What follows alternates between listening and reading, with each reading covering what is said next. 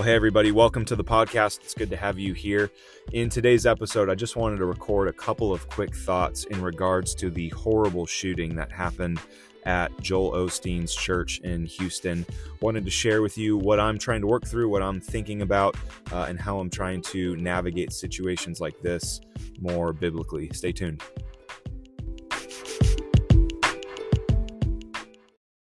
Well, happy Valentine's Day to all of you lovebirds out there. It is February 14th today, and just 3 days earlier on Super Bowl Sunday, on February 11th, Mega Church Lakewood in Houston, pastored and led by Joel Osteen, they suffered a pretty violent attack. There was an approximately 36-year-old female who came into the building with an AR-15 and a .22 as well, and using a 7-year-old as a human shield, this female proceeded to go into the church and started opening fire on the parishioners. There were 2 off-duty police officers at this service. They were both serving as church security. They were both armed, and they stopped this female shooter very quickly. Only one parishioner was shot in the leg or hip. Details are still kind of coming out, but he is expected to make a full recovery. Very tragically, very, very sadly, this 7-year-old that she was using as a human shield took a shot to the head and is currently in critical condition. Doctors are not sure if he is going to survive. This is another shooting in a string of mass shootings in the United States history that was kind of interesting to watch. It was interesting to see how the media covered this. It was interesting to see how the news has kind of rolled out on this. And I'll explain what I mean by that in a little bit. As this event started to hit the news and the headlines, and as I started to dig into what really had happened, I found that I was really kind of trying to find some bearings more so than other shootings that have taken place. There were a lot of elements, there were a lot of details to this that were kind of disorienting, hard to make sense of. And what I wanted to do with this with this episode is just, I guess, share how I'm trying to process this in the hopes that it might help you process an event like this. And as much as it pains me to say this, I don't know if things like this are going to stop. I don't know if there are going to be a decrease in shootings like this. And so it seems like we need to figure out, as Christians, how do we process this well and move forward well. I think probably the first thing that I've been seeing in myself, there's 3 big ideas I want to share with you today. The first one, I've been asking the Lord to protect my heart from getting hard. And what I mean by that is, it seems like these mass shootings have been happening more and more and more. And I'm finding in my own heart that I'm kind of just getting like accustomed to it. I'm kind of getting numb to this. It seems like it's almost just kind of becoming routine. And I don't like the fact that I can see in my own heart just like a callousness, like a callousness nature to this. I don't like that. It doesn't really seem to affect me like it maybe did 10, 15 years ago. When stuff like this crosses the headlines, it's like, yeah, well, that's just kind of what happens now. And there was a verse that came to mind, and I want to share this with you. It's out of the Gospel of Matthew, and I just thought, man, this is a pressing verse. Like, this is a heavy verse to consider when something like this happens. It's out of Matthew chapter 24, and it's in verse 12. In the context of this passage, Jesus is talking about the signs of the end of the age. He's talking about different things that are going to be happening that are starting to signal the end of the age. And in Matthew 24, verse 12, here's what he says. And because lawlessness will be increased, the love of many will grow cold. When this hit and I started to kind of just feel that calloused, unflinching, didn't really bother me at all response, this verse is what popped into my head. Jesus is saying here, as time progresses, lawlessness is going to increase. Chaos, violence, destruction, just people acting crazy. It's going to increase. And because of that increase, the love of many will grow cold. And what's challenging is not just that verse. I mean, that verse kind of indicted me. It kind of pointed out what's happening. But then verse 13 is even more challenging. The one who endures to the end will be saved. Like the one who continues to try and follow the Lord, the one who endures the lawlessness, the one who endures all the chaos and doesn't let their hearts be so hardened and calloused, they're the ones that are going to be saved. Man, that just kind of provoked me. It just kind of challenged me. I started to see how I've just been really careless and casual to all of this, because in full like disclosure, there's a lot of things about Joel Osteen and his church that I theologically disagree with. I have some really strong theological disagreements. I think he's actually probably doing more harm than good. I don't think he is a pastor. I think he's way more of a politician, way more of, be generous to call him a motivational speaker. I think he's using Christianity, a diluted version of Christianity, to make money, to sell books, to get speaking engagements. He's not faithfully teaching the Word of God. He preaches a version of Christianity that is basically saying Jesus wants you to be healthy, wealthy, and happy. But here's the problem with that. The Bible does not preach that message. The Bible preaches, in this world you will have trouble. The very version of Christianity that Joel Osteen preaches doesn't fit Jesus's own life. Jesus was not wealthy. Jesus was not always happy. Jesus was brutally betrayed by his closest friends and slung up and murdered on a cross for a crime he didn't even commit. Our Messiah doesn't fit the version of Christianity that he's trying to propagate. And so, man, I just have some really hard disagreements with his style, his philosophy, his theology. With that being said, what does it say about my own heart when something like this happens?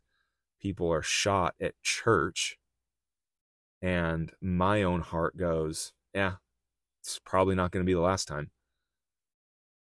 So, man, yes, I disagree with Joel Osteen, but gosh, man, we wouldn't want to wish this upon anybody, but we wouldn't want to wish this upon our enemies.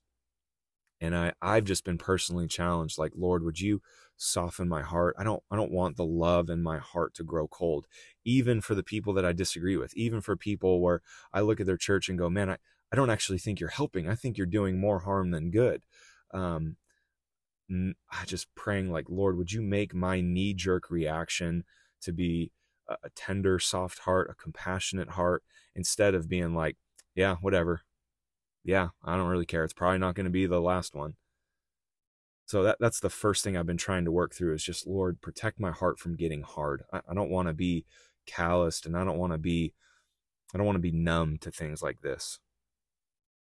The second thing I've been trying to just process and think about through this whole shooting event here was, I've been seeing how hard it is to find reliable, trustworthy news.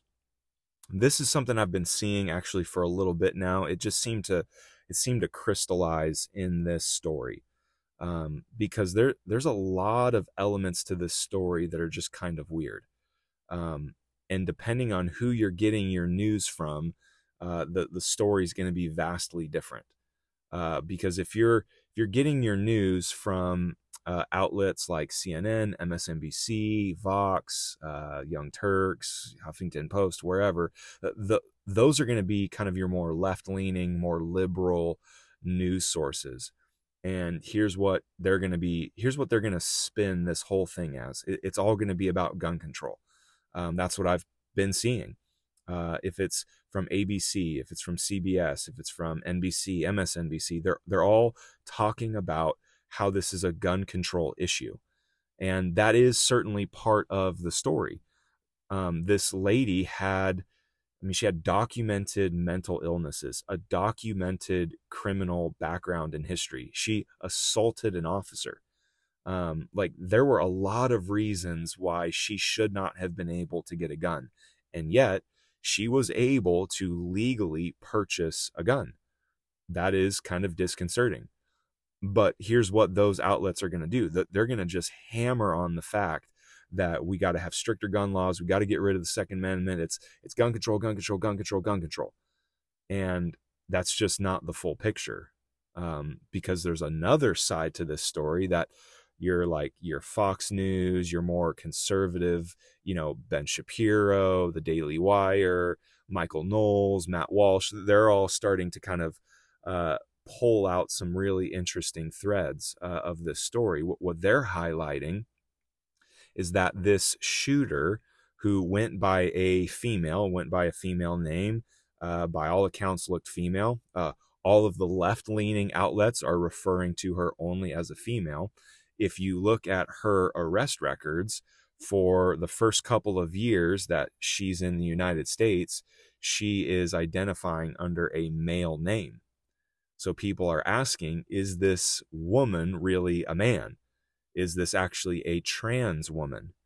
And are these left-leaning news outlets kind of smothering the fact that this may have been an act of violence perpetrated by someone who's trans? And if that's the case, are they skewing the narrative because they don't want to portray trans people as violent? And so the right side of the news spectrum is now just hammering that this is another trans activist, another trans who's committed violence. This is someone else who's mentally unstable, and they're really ringing the bell about how trans ideology leads to all kinds of mental instability. And so, man, where you get your news from really colors how you're going to perceive this incident.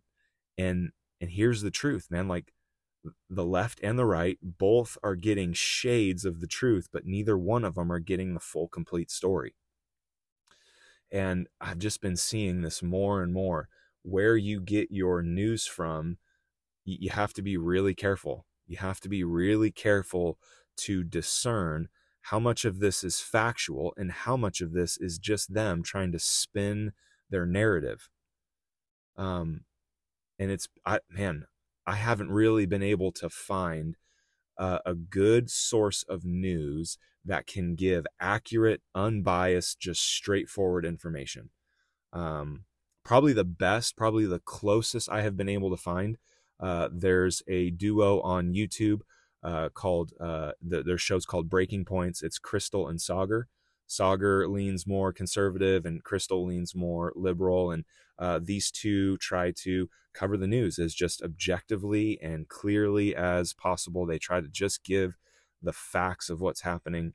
It has caused, though, in me a growing suspicion of like mainstream media on both sides, on the liberal and on the conservative side. It smells a lot on both sides like they're just trying to advance their agenda. They're not trying to give you accurate information. So, man, it's starting to smell and look a lot like propaganda from both sides. And this has just made me suspect. It's made me start to go, man, I really have to be diligent here how I gather information. I really have to be diligent how I how I vet, and how I filter out the information that's coming to me. Because if it's not those mainstream outlets, like there's all kinds of other commentators and influencers, people posting on Twitter/X, whatever it's called now. So all of the people on these platforms, they all have their own agenda as well. And a lot of times what they're actually trying to do is just get likes. So they don't care how accurate the information is. They just know the more sensational, the crazier, the more it captivates someone's attention, the more it outrages them, the more it makes them feel afraid, the more like conspiratorial it is. It doesn't even matter if it's true. It's all about, can I get clicks? Can I get likes? Can I get views? Can I get subscribers? Like, it's all about just getting people's attention. But the motivation for what is actually true is secondary. It's on taking a back seat. And so for everything that like I'm trying to consume and process now, whether it's mainstream media, whether it's off of YouTube, whether it's off of some kind of social media outlet, who's the source? What's their motivations? What's their bias? What's the opposite side of the aisle saying? If one outlet's saying one thing, I need to probably look at what the other's saying. Like if I read an article by CNN, I probably need to read a corollary article from Fox to get like a balanced perspective here, because I'm not going to get the full truth from either side. I need to balance and kind of get both perspectives here. All right, so yeah, I wanted to share that. I think that's all I have to say there. So, Lord, please don't harden my heart. That was the first thing. It's hard to find accurate news. That was the second thing. Here's the third. And this is probably going to make some people feel a little bit uncomfortable, but it needs to be said. Here's what's been coming up in my heart. This shooter is recorded as having, there's differing reports, but on the gun, this shooter was reported to have a Palestine, or some reports are saying Free Palestine. This shooter is reported as being a practicing Muslim, wore a hijab. This shooter had tons of anti-Semitic writings and rhetoric at her house. One of the things that nobody is talking about right now is the fact that as Westerners, we have a very skewed perspective of Islam. As Westerners, it seems like we think Islam is kind of like the Christian analog. It's like the Arab analog to Christianity. And you know, by all accounts, it's pretty much the same. You know, they have Muhammad, and they may have some different books, and they may have a couple of different things, but you know, for the most part, it's pretty similar to Christianity. I think, like, if you went out and asked, you know, 1,000 different Americans, you know, how similar is Christianity and Islam, I think most of them will go, yeah, I mean, for the most part, like, you know, they're trying to encourage people to do good and to give alms to the poor, and you know, they're all about worshiping their God. And like, I think they would go, it's fairly similar to Christianity. The problem is that is factually not the case. Islam is in its very nature extremely different. And I would say this, it is extremely violent in comparison to Christianity. And I'm seeing it's really hard for Westerners to call a spade a spade. It's really hard for us. We're so afraid of being labeled as a homophobe, a transphobe, a racist, a bigot, and in this case, being labeled an Islamophobe. We're so afraid of that we have lost the ability to call what is evil, evil. And if you just look objectively at Islamic theology, it is very, very violent. It is not a religion of peace. You're going to hear Muslim apologists say this, that Islam is a nation, or is a religion of peace. That is not the case. That is a complete misnomer. That is very, very misleading. Let me explain what I mean here. The the Islamic religion sees the world divided up into two categories, that there are two different houses, if you will. That's kind of the language that they use. There's the Dar al-Harb and there's the Dar al-Islam. The Dar al-Harb refers to all of the nations that have not bowed the knee to Muhammad. They are not Islamic. And they are commanded to perpetrate jihad. They are commanded to spread Islam to the Dar al-Harb, to make these people submit to Islam through any means necessary, usually through violence. The Quran explicitly calls for spreading Islam through the edge of the sword. They see the world, especially those nations who have not become Islamic, as territory to be conquered by any means necessary. And specifically through like jihadist principles, through like religious war, they are commanded, not just like encouraged or just like subtly recommended. They are explicitly and directly commanded to commit religious war against the Dar al-Harb, so that they would become the Dar al-Islam, those who are submitted to Islam, submitted to Muhammad and to Allah and his prophet Muhammad. And this is a vastly distinct and different worldview from Christianity. Christianity calls for us to pray for those who persecute us, to turn the other cheek. Christianity calls for us to spread the gospel through hospitality, through serving, through intellectual debate, through civil, respectful dialogue. We are to reason with people and show them the beauty and show them the glory of Jesus, and to kind of woo them and win them into Christianity. Islam does not think like that. Islam does not prescribe that. It is convert or you will be killed. It is convert or you will die. And it's hard for us in the West to just openly call that out and say, hey, this ideology is evil, because we're so afraid of being labeled as a bigot or as an Islamophobe. And what came to my mind is this verse in the book of Isaiah chapter 5. I've got some Bible for this. Isaiah 5 verse 20 explains kind of a challenging prognosis of where we are at right now, much like what Jesus did in his Matthew 24. Isaiah says, "Woe to those who call evil good and good evil."